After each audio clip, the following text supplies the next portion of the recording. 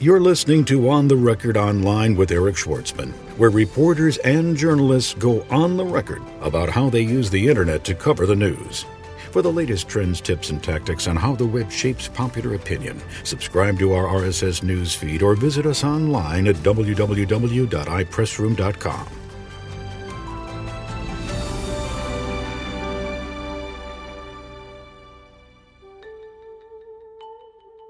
So we are here at the 2009 PRSA International Conference, and I am very pleased to be seated with a 27-year retired Rear Admiral from the U.S. Navy. He is also a former spokesperson for the Chairman of the Joint Chiefs of Staff. He was in service to Army General Hugh Shelton. He was in service to Air Force General Dick Myers. In addition to that, when he retired, he was with the National Counterterrorism Council. He has served in U.S. Special Ops. Today he is the president of Military.com. He's here talking about how military PAOs can apply their skills and experience to careers in the public sector. I am pleased to have him with me on this podcast. So thank you for joining me, T.L. McCreary. Thanks. I appreciate being here, and of course, it's only appropriate. You're in one of the largest Navy home ports in all the world, so it's great to be here. How do you become a Rear Admiral? How do you pull that? First of all, what is a Rear Admiral, and how do you become one? Well, it's a 1-star or 2-star admiral in the Navy, and you do it through a career of service and a little bit of luck. So it's been great. I've been an officer in the public affairs community for the Navy for 25 of the 27 years, and there's only one Rear Admiral job in the Navy in that community, and I was lucky enough and honored enough to be able to hold that post. So, first question, speaking truth to power. You're in these positions where you've got information, you have to provide advice, you probably have access to these people for a very short period of time. Somehow you've got to make an impression on them that's going to get them to act the way you want them to act. Well, it's really true, because it's not just an issue of truth. It's an issue of truth, it's an issue of trust, and it's an issue of transparency. Because in the military, since you are the one dealing with the field of communication, it's not just the communication from the military to the public. It's trying to let the military leadership understand what's going out in the public, what's in the world, and bringing that inside. So there are times when you have to look at them and say, it's a great idea, boss, but you know how this is going to be received, and it just won't make sense to the public. Most of the senior military leaderships today probably says, hey, look, I travel everywhere I go with 2 people, the lawyer and the public affairs officer, because quite frankly, they're the ones that generally have to tell them the truth. But, these people that you're counseling and giving advice to, they're making all sorts of decisions, many of them which do not involve external communications. That's correct. That's just a fraction of what they're looking at. It's just a very small fraction, but you have to determine, since they're making the decisions on behalf of the nation, there does require some explanation to the public, because after all, that's who the military and that's who the civilian leadership of the Defense Department works for. Now, I know you were the spokesperson for the Chairman of the Joint Chiefs during 9/11. That's correct. Tell me about your experience. Well, I was in the building. I was in the Pentagon on 9/11, and my boss, General Hugh Shelton, at the time, was on his way to a NATO conference. And, let me just interject for a moment here, because I've been in the Pentagon and seen the memorial where the plane entered the building. Where were you seated in comparison to that? I was on a completely opposite side of the building. As a matter of fact, I didn't even know the plane hit when it hit. It was only afterwards, when people were running through the building saying we were hit, did I know that actually occurred. But so I was there that day. And when you first got that information, what went through your mind? Well, I think in a way, quite frankly, I kind of expected that we could be a potential target after the towers were hit. And we talked about it. As a matter of fact, we were trying to get aircraft up over Washington, D.C. just in case. So I guess once the surprise of the initial attack wore off, it really wasn't surprising that the Pentagon itself got hit. And there just wasn't a lot you could do about it given the defensive situation at the time. But I sent most of my folks out of the building, made sure they were okay, sent them up to an alternate command site in case we had to close the Pentagon, and then went inside the National Military Command Center for the rest of the day in the Pentagon. I was sitting there with General Myers was the vice chairman at the time, and Secretary Rumsfeld and his spokesman, Victoria Clark, and spent the day with them trying to make sure when we knew something, we got it out to a guy named Craig Quigley, Admiral Craig Quigley, who was the assistant spokesman for the Department of Defense, and he would relay it to the media outside the Pentagon. So it was a very what's going interesting through your day. head? I mean, you're in there in this National Control Center, and I got to think it's a pressure cooker in there. Well, you got a lot of information coming at you, but, after 25 years in the military, you're kind of trained for But we've never crisis. seen anything like this. Yeah, but in a battle, in a war, you fire on a ship. I mean, there are different types of pressures, but it's your training that takes over. And I think while you're going through it, you really aren't focusing on the disaster itself. You're focusing on the next steps. What do you do? How do you get the information out for people to be safe? What's the next step? On and on and on and on.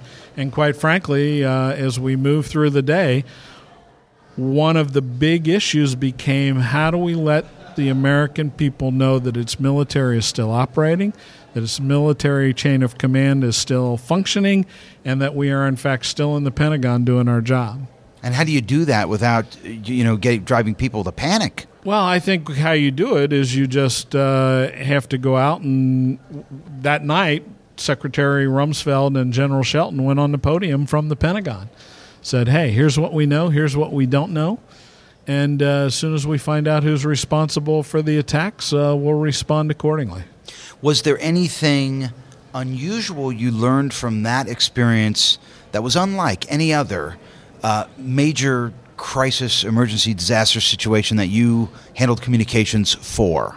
I think it's really a difference only in terms of scope. Because in most crises, you have mid-level players playing in the fleet or wherever, and they're pretty senior for that organization. But here you're talking about a national crisis. So you're sitting in the National Military Command Center. The vice president is on the line from the White House. The Secretary of State is on the line from the State Department. Secretary of Defense, of course, is sitting right there with the chairman of the Joint Chiefs of Staff. And you're discussing things like, if there's another airplane that comes close, do you shoot it down with civilians aboard? Everything, though, is focused on the crisis at the moment. It's not on, what happened. There'll be time for that investigation. It's how do we repair what we've got right now? How do we look at the next steps? What do we do next once we find out who's responsible?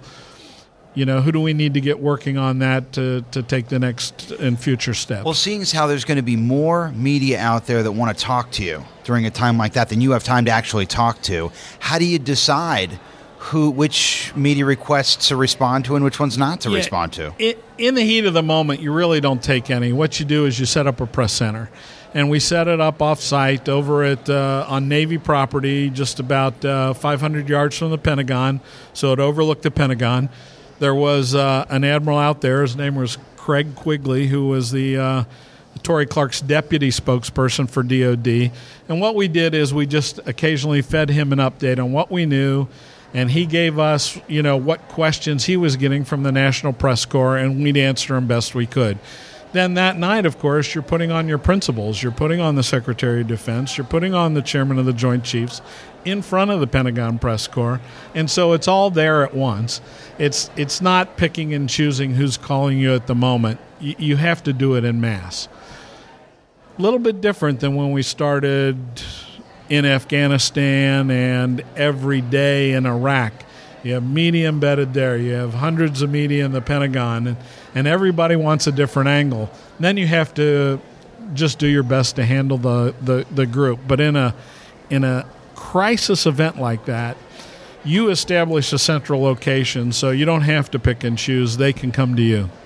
Now, 3 weeks later, we were in Afghanistan. That's correct. I think you told me October 2001. That's correct. And tell me about the first 90 days in Afghanistan. Well, it was interesting. A lot of planning was done, obviously, in secrecy so that there wouldn't be a lot known about when or where we were going in. And one of the things both Tory Clark and I came up with is, look, it's nice that we're going to conduct this attack on Sunday, but, this is 6 days before, and if you think we're going to respond to an attack on our country and not have someone there to tell the story, we're going to be eaten alive. So we had to come up with a press plan to embark pools of media without tipping our hand. And we had about a 3-day window to put it all together. And so it was very quick. It was going out to people you trust and saying, look, going to have to embargo some information. We want to give you a chance to cover what we're going to do. But there absolutely can't be any word of it. And are you going to get people killed? And I think when you talk to the press like that, they're pretty understanding. They, quite frankly, all marshaled in Bahrain. We got them, snuck them out to 2 aircraft carriers. We flew some of them over to some of the ships that fired Tomahawk missiles. And we had coverage, if you remember, the first couple days in Afghanistan when our forces actually started the aerial attack. So I think, you have to be a part of that planning. It is strategic planning. It is the communicators engaged and involved. And then the first 90 days, every step of the operation, you have to figure out how you're going to have the press there, how you're going to allow them to cover it, what the logistics are behind it, and what the ground rules are that'll, A, protect your troops, yet B, inform the American public. The chairman of the Joint Chiefs is, I think it's fair to say, a very glamorous title. And there are legends about how these guys are hand-picked for just having, the best of everything. What insight can you give us into, what makes a chairman of the Joint Chiefs different from other people? Well, I think, the chairman of the Joint Chiefs, there's lots of 4-star admirals and generals. And I think where the chairman comes in is having to take all the service issues from not just the service he's originally from, but all of them, be able to bring that all in, boil it down to some clear, concise military advice then he can offer the senior leadership of the country, because that is his primary role, to offer advice to the president, the Secretary of Defense, and actually the entire National Security Council. Is, if this is the mission you want to give us, this is our best military advice on how to carry that out. But it's not a decision-making position. Remember, our United States military, under the Constitution, is under civilian control. There are 2 national command authorities, and only 2, the President and the Secretary of Defense. And those 2 have the only right in our government to make the operational decisions and actually direct that large operations happen. So the chairman's job is to ensure that they understand the risks of action or the risk of inaction, and how to best accomplish the mission that they've been given by the leadership. Now, you were also the spokesperson for the chairman of the Joint Chiefs during the Operation Iraqi Freedom. Yes, during the first, I transferred out of the chairman's office about 90 days into that operation, but yes, the first 90 days and all the planning up to it. And apparently you were the rascal who came up with this plan to embed journalists. Am I right about that? My office was responsible for writing the plan, and I think everybody had the idea that media embeds were the way to go. Navy had always taken, the Navy's always over the horizon, right? So unless you bring the news media out to the Navy, nobody ever sees what the Navy does. So embedding media is something we naturally do. A little more foreign to the Army. Not so foreign to the Marine Corps, because the Marine Corps is kind of part of the Department of the Navy. They call it the men's department, of course, and a little inter-service rivalry there. But I think everybody came together and said for something like this, particularly where the nation is split over whether it's the right thing to do or not, showing what's going on, showing our forces in harm's way is really important. Let me tell you why we did it, if I may. From my standpoint, we knew Saddam Hussein and his regime was extremely good at propaganda. And I felt the only way to counter that propaganda first was to have an independent observer on scene who would report what they saw, good or bad, first. Because once they reported, responsible international journalists, it's hard for anybody else to spin or take their own approach or come in with lies in case of some level of propaganda about what happened. My boss, at the time, General Myers, had a little different point of view. He understood the operational issues, but he also said, I served in Vietnam. And when I came home from Vietnam, we were briefed at the base we arrived not to go out in town with our uniforms on. We were briefed that we needed to be in civilian clothes because the nation had, in fact, mixed the policy of Vietnam up with what the military was doing. So military people in uniform were being spit on and had things thrown at them and were never welcomed back. General Myers' point was, if we put an independent observer out there watching what our men and women are doing every day, all the time, the American people will be watching their sons and daughters do things that are just plain heroic and plain scary. And if that doesn't separate the issues of what the men and women do from the policy, then I don't know what else will. So he had great foresight in this that as a PR professional I should have thought about, but he was the one who brought that out and said he must have gotten some friction from someone in that national briefing room that raised their hand and said, my God, these guys are going to compromise operational security, as Geraldo Rivera did. Well, actually, yeah, but Geraldo wasn't embedded media at the time he did that. He came in separately. One of the forces over there just kind of let him ride along. However, all of that said, we had 700 media in bed and only 2 compromised security, and in a pretty small way, quite frankly, because the speed of battle was so quick that a lot of that stuff is perishable. That said, we put a lot of ground rules in place about what they could and couldn't report, and almost all the media signed up for it, and of course if they didn't, they couldn't go, but lived up to it. We presented this to the Secretary of Defense, and it took him a couple days to decide, but he signed the message, and he agreed, and Myers agreed.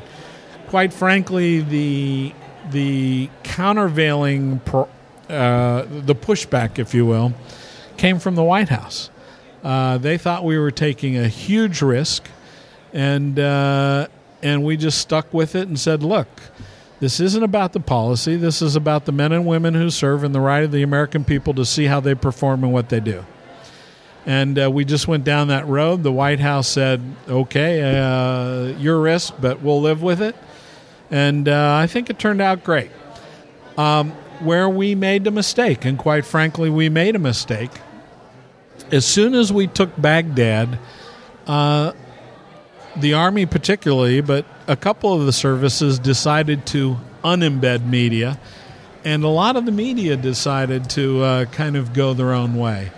And I think as a result of that, what happened is there was no one at that point telling the story of what the troops were doing after Baghdad was taken. Everybody was out in the hinterlands reporting on very small soda straw-like views of what was going on.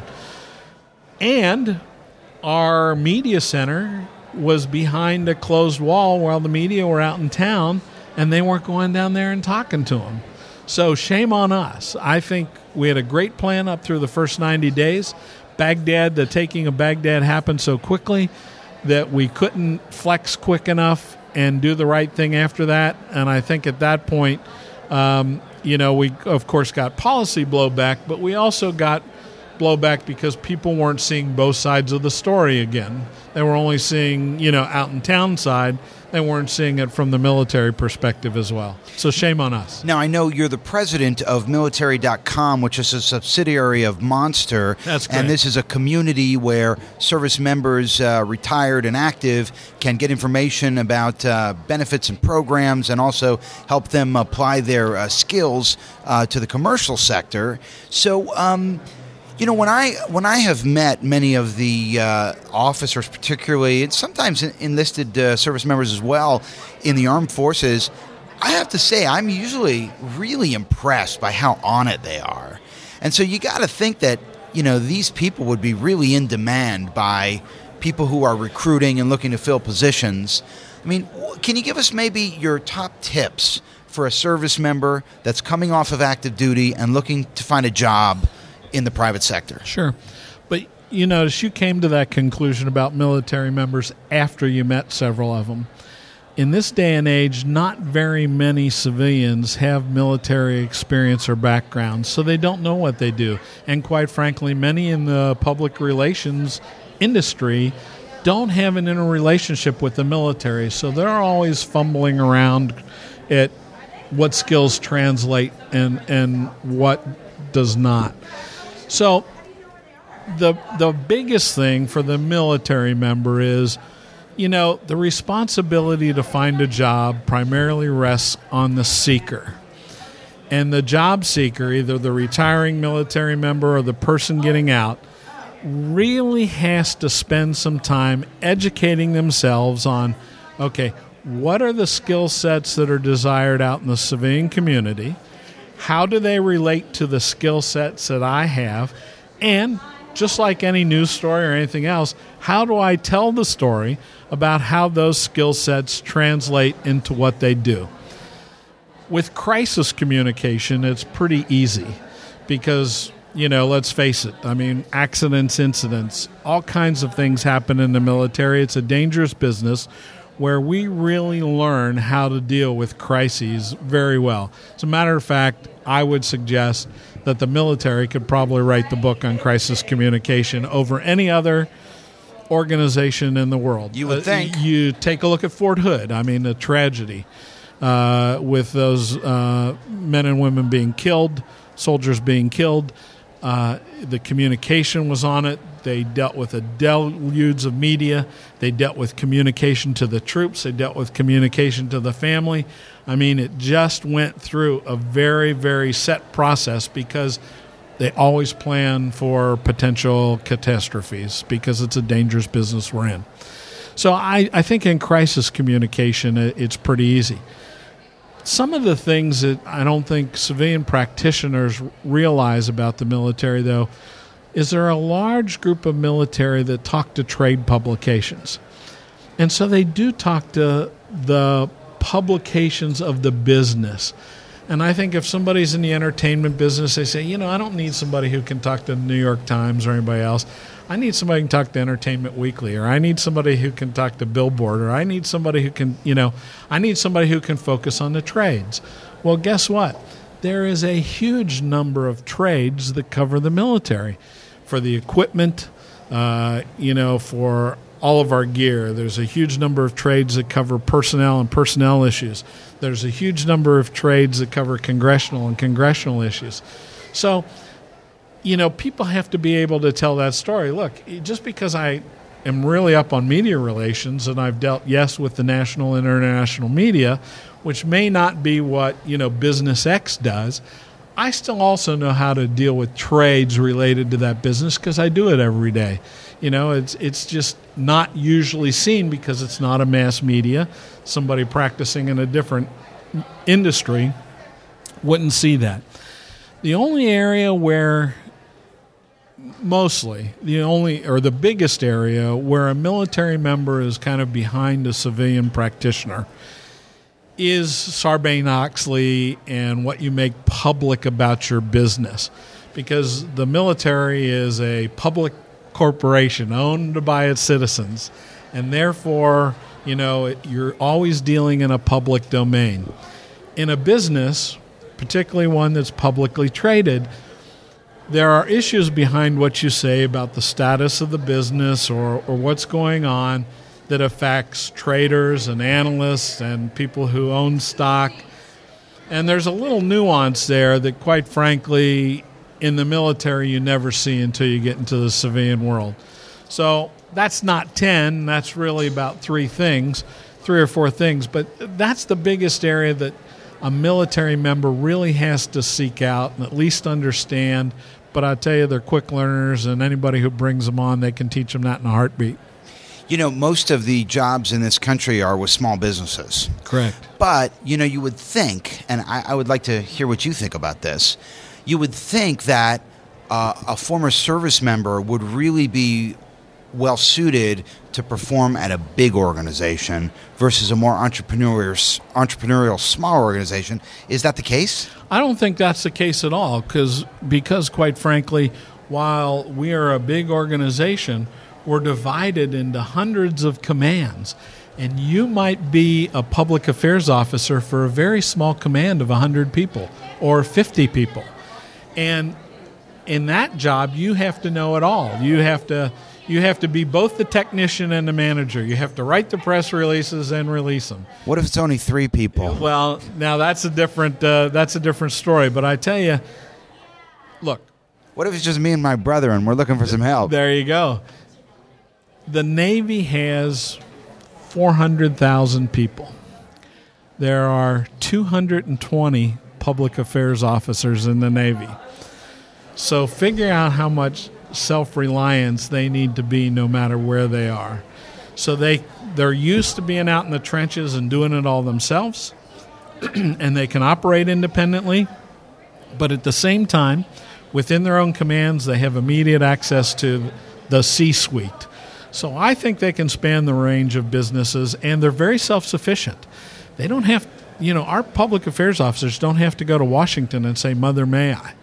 They have authority to make decisions on what's releasable and what's not releasable within guidelines right on the spot. They can make them, they can push, they can draw support, they can get information out, whatever they need to do. So I think they cross every size business.